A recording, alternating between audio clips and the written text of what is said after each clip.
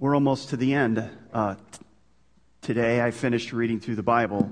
I know this is dangerous, but I'm going to do it anyways. How many of you have finished reading through the Bible this year? Okay, I see that hand. Some hands out there. How many of you expect to finish it by the end of the year? Good for you. Good, great. It's a little bit of work. You have to put your mind to it, but it's well worth the effort. How many of you have tried this year to read and reflect on a regular basis? And I won't define regular basis. Put your hands up. Great. That's fabulous. And frankly, that's the win. If you're doing that, that is absolutely the win in this series. So I'm very excited about that. We're going to talk tonight and this weekend and next weekend. We're going to be in the book of Revelation. And what I'm going to do is I'm going to lay out a blueprint for how the world is going to end. No, I'm not. Absolutely not going to do that. Somebody's going, really? Cool. No, that ain't going to happen here. But what I am going to do is we're going to focus on one passage, because it's interesting. If you talk to Bible, people who know the Bible, they say, well, where are the birth accounts of Jesus? And they'll say, well, Matthew and Luke. Mark doesn't have a birth account, and John basically starts when Jesus is already in his ministry. John wrote Revelation, and actually he mentions the birth of the Messiah. We're going to look at that in just a minute. So it's very short, but it is a mention of his birth. So let's talk a little bit about the book of Revelation. Revelation is pretty much unlike many of the other books. Ezekiel might come close to it in the Old Testament, maybe Daniel, but Revelation is, John has really a lot of long and complicated, he has a series of visions. There's over 60 of these visions.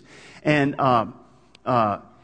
they often blend one into another. They go back and forth. Some go and they start over. He picks out and explains details. He gives overviews. And what he's talking about are cosmic events that are going on. This is as you read these visionary accounts of reality, they were given to John to proclaim spiritual and theological truths. That's really why John was given these.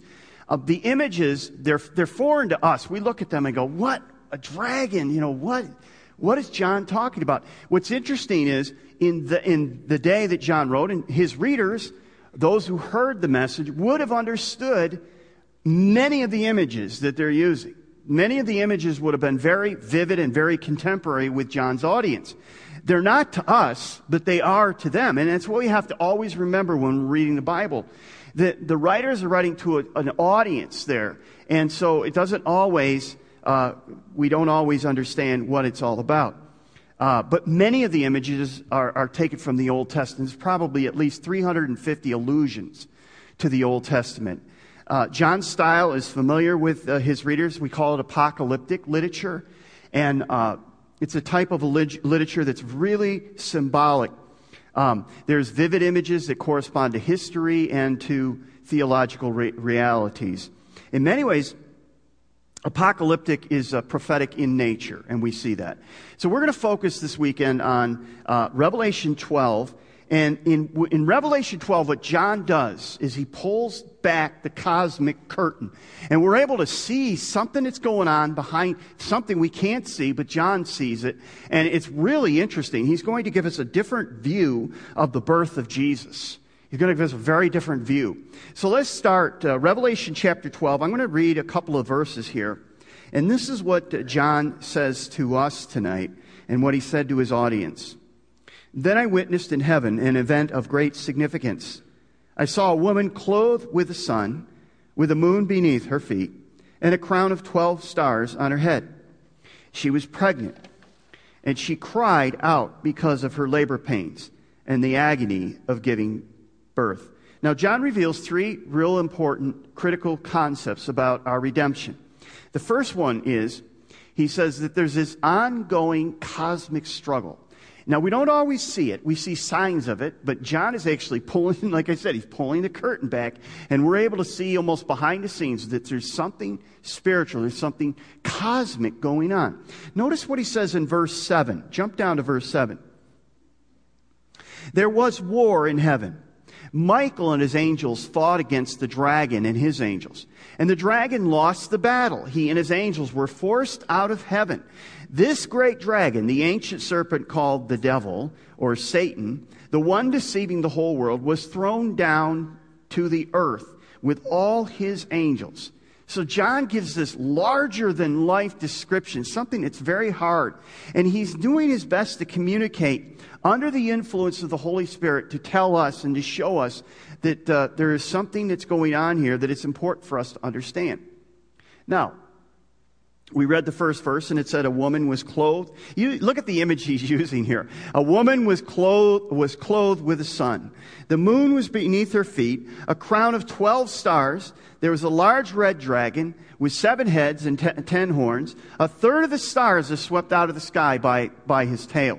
So notice there was war in heaven between Michael, who is an archangel, and the dragon.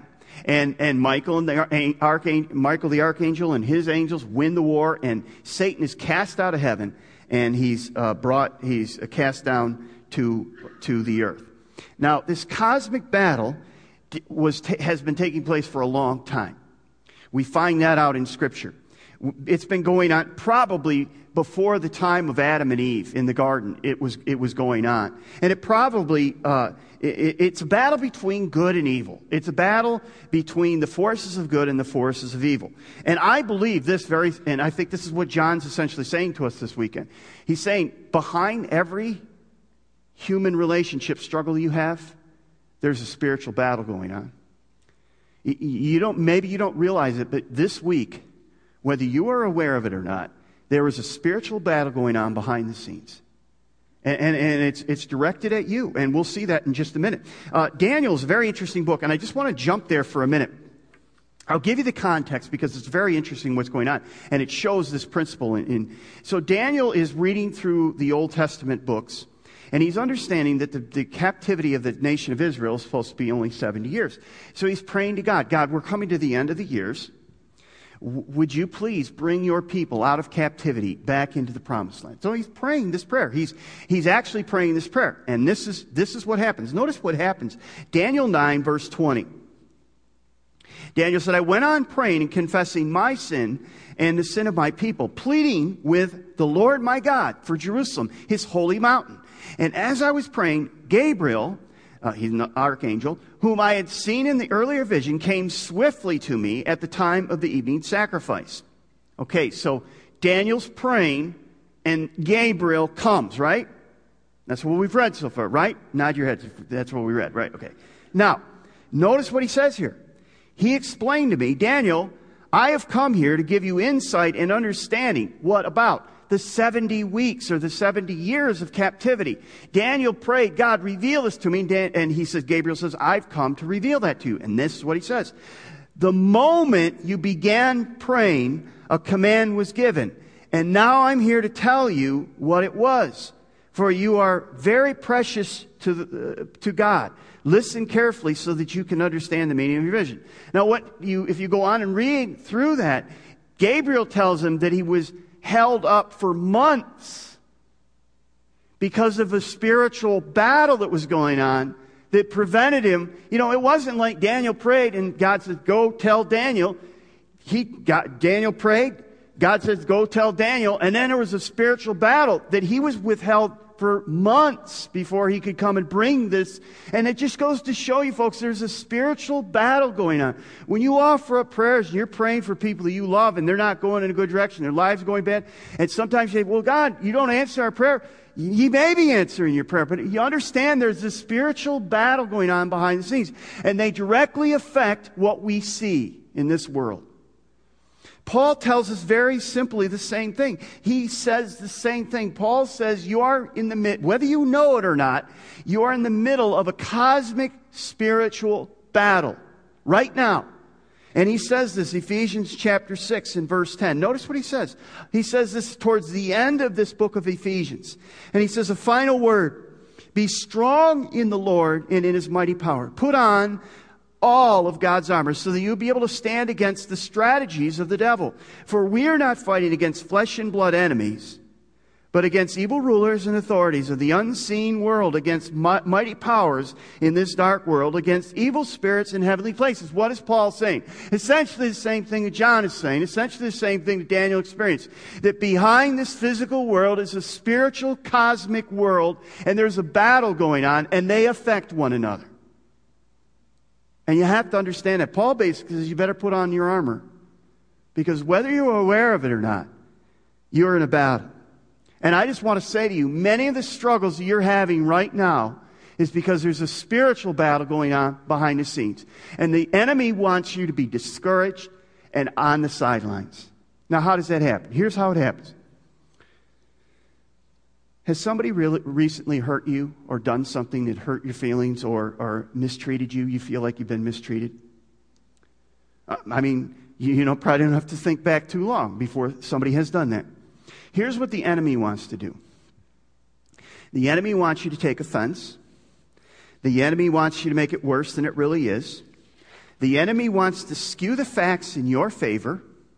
The enemy wants you to get a posse so that you can tell other people how badly you've been treated and point out who this person is that's mistreated you. The enemy wants you to deny forgiveness. The enemy generally wants you to amp things up. Basically, what the enemy wants you to do is he wants to put you on the sidelines. He wants you to become bitter. He wants you to become angry. He wants you to seek revenge. And every time you fall for that, you're not seeing there's spiritual battle going on behind the scenes. Yes, they did something. They said something. They offended you. They hurt you. Understandable, and we get that. And should they apologize? Yeah, will they? I don't know. But understand this, behind the scenes, there's a cosmic battle, and the enemy says, good, now I've got a chance to get you discouraged, to get you out of the game, and to put you on the sidelines. And we fall for, I don't know about you, I've fallen for that trick too many times. See, anything the enemy can do to get you disengaged with the hard work of reconciliation and to get you to walk away. I've had people say, I'm offended. I'm not coming to Hope Church anymore. I'm angry with the church. And who are you angry with? Well, I'm angry with you, or I'm angry with this person. Okay, let's talk about it. I don't want to talk about it. And I said, there it is. There's another one. The enemy's won. You're on the sideline. Exactly what he wants. Listen, I know it's easy to do. Let me give you another one. See, I'm trying to show you how the enemy works. The enemy wants you to say, I am not going to overlook this offense. I'm going to make it a deal breaker.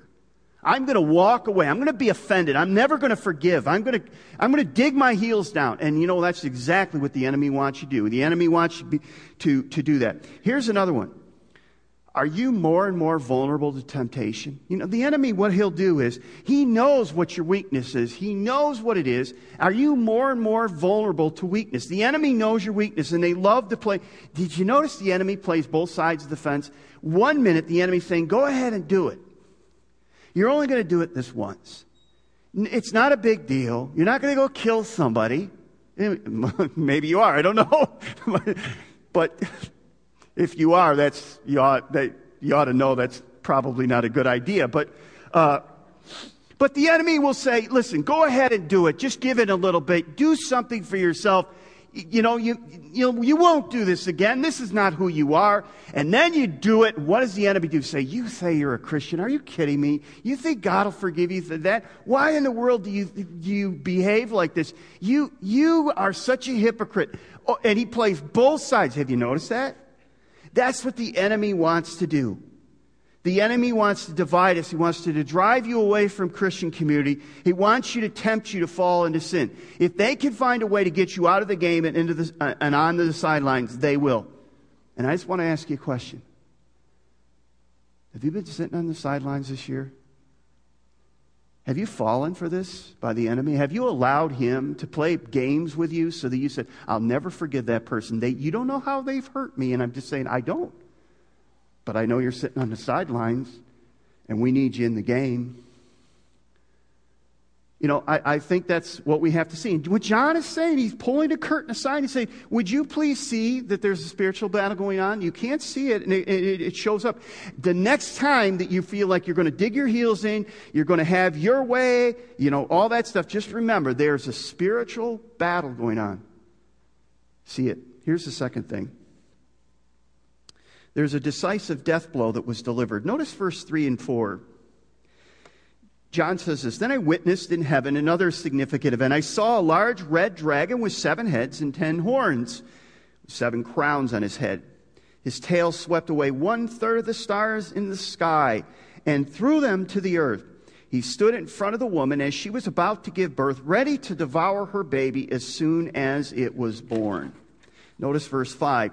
"She gave birth to a son who was to rule all nations with an iron rod. And her child was snatched away from the dragon and was caught up to God and to his throne. And the woman fled into the wilderness where God had prepared a place to care for her 1,260 days. This is John's birth narrative. It's pretty short. But he's showing you something very different. It's not so picturesque, is it? He's pulling back a cosmic curtain, and he's showing you that there is a spiritual cosmic struggle there was in Bethlehem that day. It took place at the birth of Jesus' first advent, or his first coming. Notice how brief the account is. The woman gives birth to a son who is snatched away from the dragon just in time and caught up to God and his throne. That's the whole life of Jesus in one sentence. I mean, that's it. He was born. The serpent tried to kill him, destroy him, and he was caught up to heaven. That's the birth narrative. That's the life of Jesus. All of it is right there. And John's point is, that's not what he's really wanting to focus on. He's not focusing on the birth, but he's showing you that at the birth, I mean, I don't know if you saw that last statement. Here's the picture that you might want to have at the birth of Jesus. John pulls the curtain aside and he says, here's what happened at the birth. The dragon, or the enemy, the devil, stood in front of the woman as she was about to give birth, ready to devour her baby. Picture that. A woman ready to give birth, and the monster is waiting to devour her baby. John says this is the kind of battle that we're talking about. John is doing this to make one crucial point. The fatal event in the war was accomplished by Jesus and the dragon. Satan wasn't able to stop him. Now, this was predicted way back in Genesis chapter 3. And let me read you that verse. This is what God said to the woman, Eve. He said, I will cause hostility between you and the woman, and between your offspring and her offspring. He will strike your head, and you will strike his heel. And the head blow is the death blow. And basically what God is saying very early on is that Satan, you will be defeated. Now, through the life of Jesus, many times Satan tried to defeat Jesus. For instance, we know very early on in the birth narrative that Mary and Joseph fled to Egypt. Why? Because Herod, who was being used by these cosmic powers to destroy the Messiah baby, and they got away.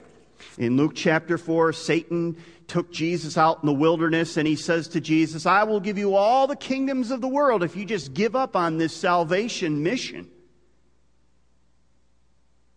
In John 8, the people got so angry they began to pick up stones to try to stone Jesus to death. Even Peter, as we saw, Peter at one point, Jesus says, well, who do people say that I am? Now, this is an example. This is a great example about how in one moment you could be used of God, and the spiritual battle, how it can affect us in just a flip of a moment. At one moment, Jesus says, who do people say that are? Some say you're John, some say you're one of the prophets.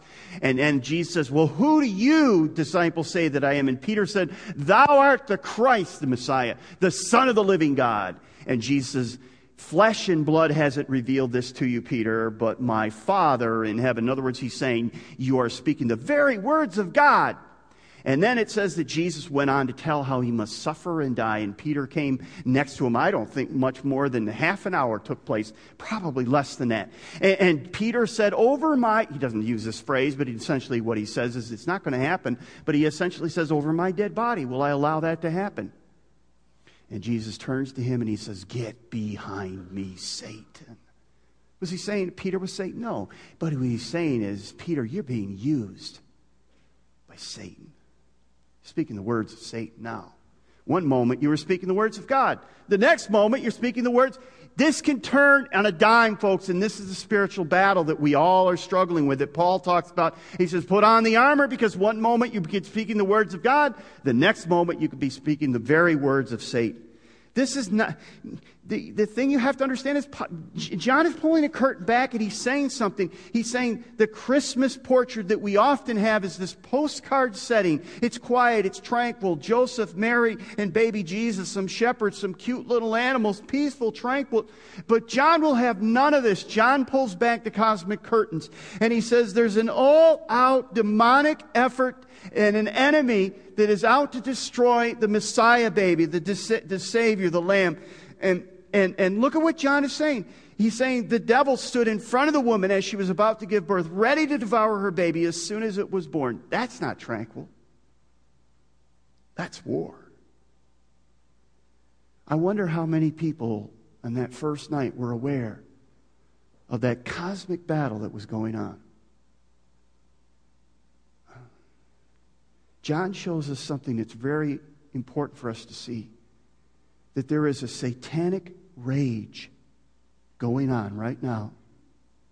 It was there at the birth, and it's still there now. And the Satan cannot get to Jesus. He's already been defeated. But you know who he can get to? Us. And there is a rage that was unleashed that day against the Lamb of God and against the Messiah. And I just want to ask you, are you aware of that battle today?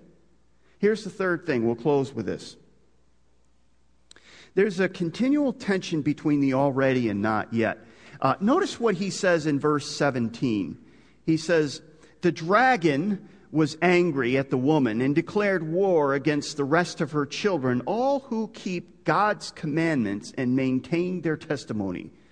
Now, we know that the dragon is Satan because it's pointed out. And the picture of the dragon in the Bible is usually referring to Satan. But the question is, who's the woman? And a lot of scholars say, well, of course it's Mary. And I think that's where we've got to be very careful with the symbolism. The symbolism is much richer than just saying this symbol means this person and this symbol means this. And it's much more deep than that. You see, the woman is symbolically Eve.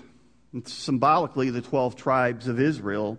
It's symbolically because Jesus was of the lineage. It's symbolically Mary, but it's symbolically of all the faithful followers that have come and are following Christ. It's all the children of the woman. It's the church. Notice what he says here. Let me read verse 17 again. The dragon was angry with the woman and declared war against the rest of her children, all who keep the commandments and maintain their testimony. So it's not just the woman. It's her descendants. It's the church. It was Israel. It was the faithful followers of God. The spiritual battle continues. Essentially, what's going on here is the enemy has declared war against anyone who desires to be a faithful follower of Jesus. The minute you step across that line of faith, war has been declared against you. And there is a satanic rage that wants to destroy you, that wants to put you on the sideline, that wants you to be ineffective, that wants you to live a life that's discouraged, without hope, that wants you to live a life that's selfish, that wants you to spend everything that you have on yourself. That's what they want. He wants you to be totally ineffective for the kingdom of God. That's what he wants. He wants to destroy the faithful followers of Jesus. He wants to take you out of the game any way he can, and he does not play fair. Now you may ask this question. Well, wait a minute. Didn't you say that Jesus on the cross struck the death blow of Satan? Satan was defeated on the cross? Absolutely, he was. The death blow was given on the cross. Then how in the world can we possibly still be in this cosmic battle? The answer lies in a phrase that theologians have used for many years, and it's called already but not yet. And what they mean there is there's a tension in the Scriptures that the Bible says that the victory is already won, but the consummation hasn't taken place yet. You know, in many battles, sometimes there's this key, significant, strategic battle that turns everything around. But then after that, there are battles that need to be fought before the war is over. That is where we're at. But here's the problem.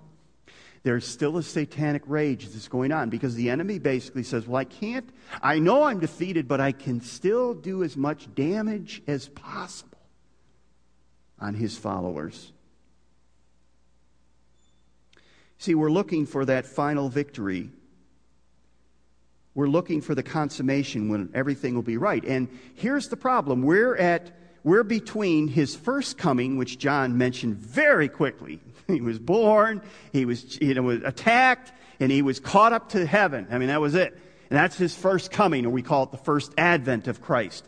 But there's going to be a second coming where Jesus is going to come as King of Kings and Lord of Lords. He's going to set everything right. He's going to be the judge, and that hasn't come yet.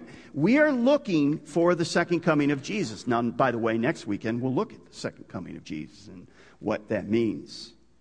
But for now, we're living in that in-between time between the first coming of Christ where the death blow was struck and the second coming when the consummation takes place. And the enemy is raging against God, and who does he take his rage out on?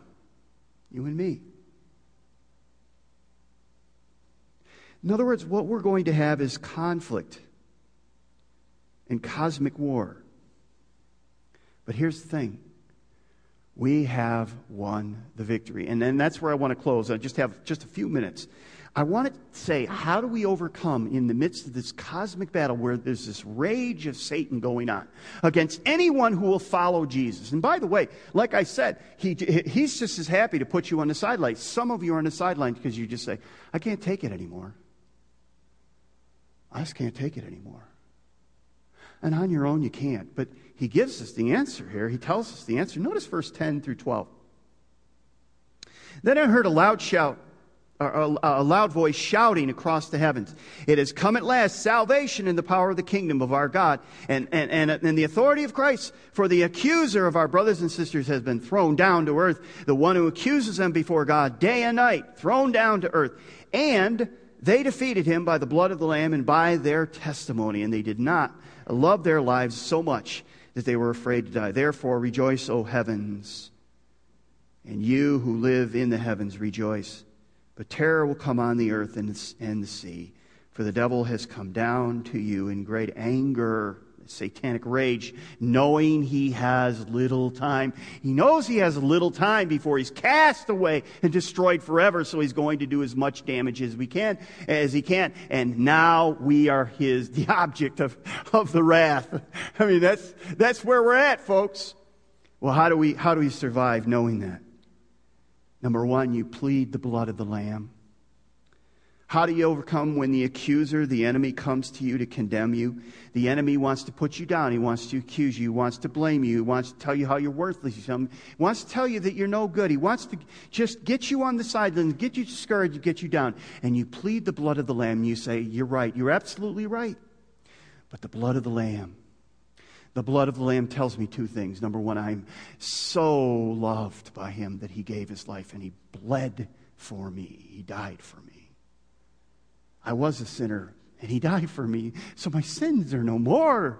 He said, it is finished. I plead the blood of the Lamb, but I also plead the blood of the Lamb, knowing that I'm his child, that he willingly and gave his life for me, and he loves me so much, and I stand on the blood of the Lamb. See, we have no power other than the blood of the Lamb on our behalf. Here's the second thing. Bear witness to the gospel. Bear witness to the gospel. Notice he says their word of testimony. We are here to propagate the gospel Peter, when ordered to stop preaching, remember they pulled him aside, the religious leaders, and they said, okay, you need to stop this monkey business right now. Just stop it. And at one point, Peter says to them, he says, whether we should listen to God or to you, we choose God. We're not stopping. There are other people out in the world today who need to be set free. And God has chosen us to be the proclaimers of the good news. There are people who are under the bondage of sin and death. And they're still under the power of the devil. And God, for some unknown reason, I don't know why, chooses to use us to help set people free. And if you've ever been used by somebody to bring them across the line and to help them, and you've heard about this person you've been praying for, you've been working, you've been asking God, pleading with God to bring them to faith, and they come to faith and they're set free. You go, it can't get any better than that. Here's the third thing. Be willing to die for him. It says they did not love their lives so much that they were afraid to die. Now remember what John is doing here. He is writing his whole letter to Christians who are under severe persecution in Rome. They are being so persecuted. And he tells them, there is no fear in death. They found hope beyond the grave because Jesus had conquered sin and death and Satan. No matter whatever they could do here on earth, they could not take their eternal life away. No matter what they do to you here and now in this cosmic spiritual battle, we will reign with Christ as the victor in heaven forever. That's why Paul could look at death and say, death, where's your sting? Come on, you got more than that? What's the worst that's going to happen? I die, and I'm going to be with Jesus. That's okay. Here's our problem. We've allowed the enemy to tell us, this is all there is. This is the best you're going to get. Don't fall for that lie. That was John's message to them who are under tremendous persecution, a message of hope and victory, but a message for us to be alert and be engaged. Folks, we're in a cosmic spiritual battle, and there is a satanic rage that is directed towards us. If you love Jesus, you are going to get attacked. And I just want to ask you, if you're on the sidelines, when are you going to get back into the game? We need you. We need you. Sure, you've been hurt. Sure, people have said and done things that have been hurtful. But are you going to allow that to take you out of the game? Are you going to allow that for you to live without joy, without the hope, on your own, alone? Or are you going to jump into the game and say, no, I'm back into the game. I get it. There's a battle going on. Would you do this? Would you try to open up your eyes so that you can see the battle behind the battle? Because there is one. May God help us to see beyond what we can see with our eyes. That's what John has given us this weekend. Look beyond your eyes, and you will see a spiritual, cosmic battle and a satanic rage that wants to destroy you and wants to discourage you. And when you see that, then look to the blood of Christ and say, wait a minute. We win. I don't have to live down. I don't have to live discouraged. I don't have to live without joy and without hope. I can have that because Christ is risen and is seated at the right hand of the Father. That's John's message to them who are under persecution. It's his message to us who are still on the battlefield. May God help us to be good warriors for Jesus Christ in this spiritual, cosmic battle against an enemy that is satanic and angry. Would you stand with me? Let's pray. Help us, Father, because this is a lot, and maybe for some it's new, and it's a real challenge. But Father, we know that even now in this room, there's a spiritual, satanic, cosmic battle going on. Thank you for John, that he's able to pull the veil aside and the curtain aside, so that we could see. We could see. And Father, thank you for Jesus, who has won the victory. May we walk in that victory with our heads up because of the blood of the Lamb. May that be our sounding cry, our war cry, because of the blood of the Lamb. Thank you, Jesus. We give you all praise and honor and thanks. In Jesus' name we pray. Amen.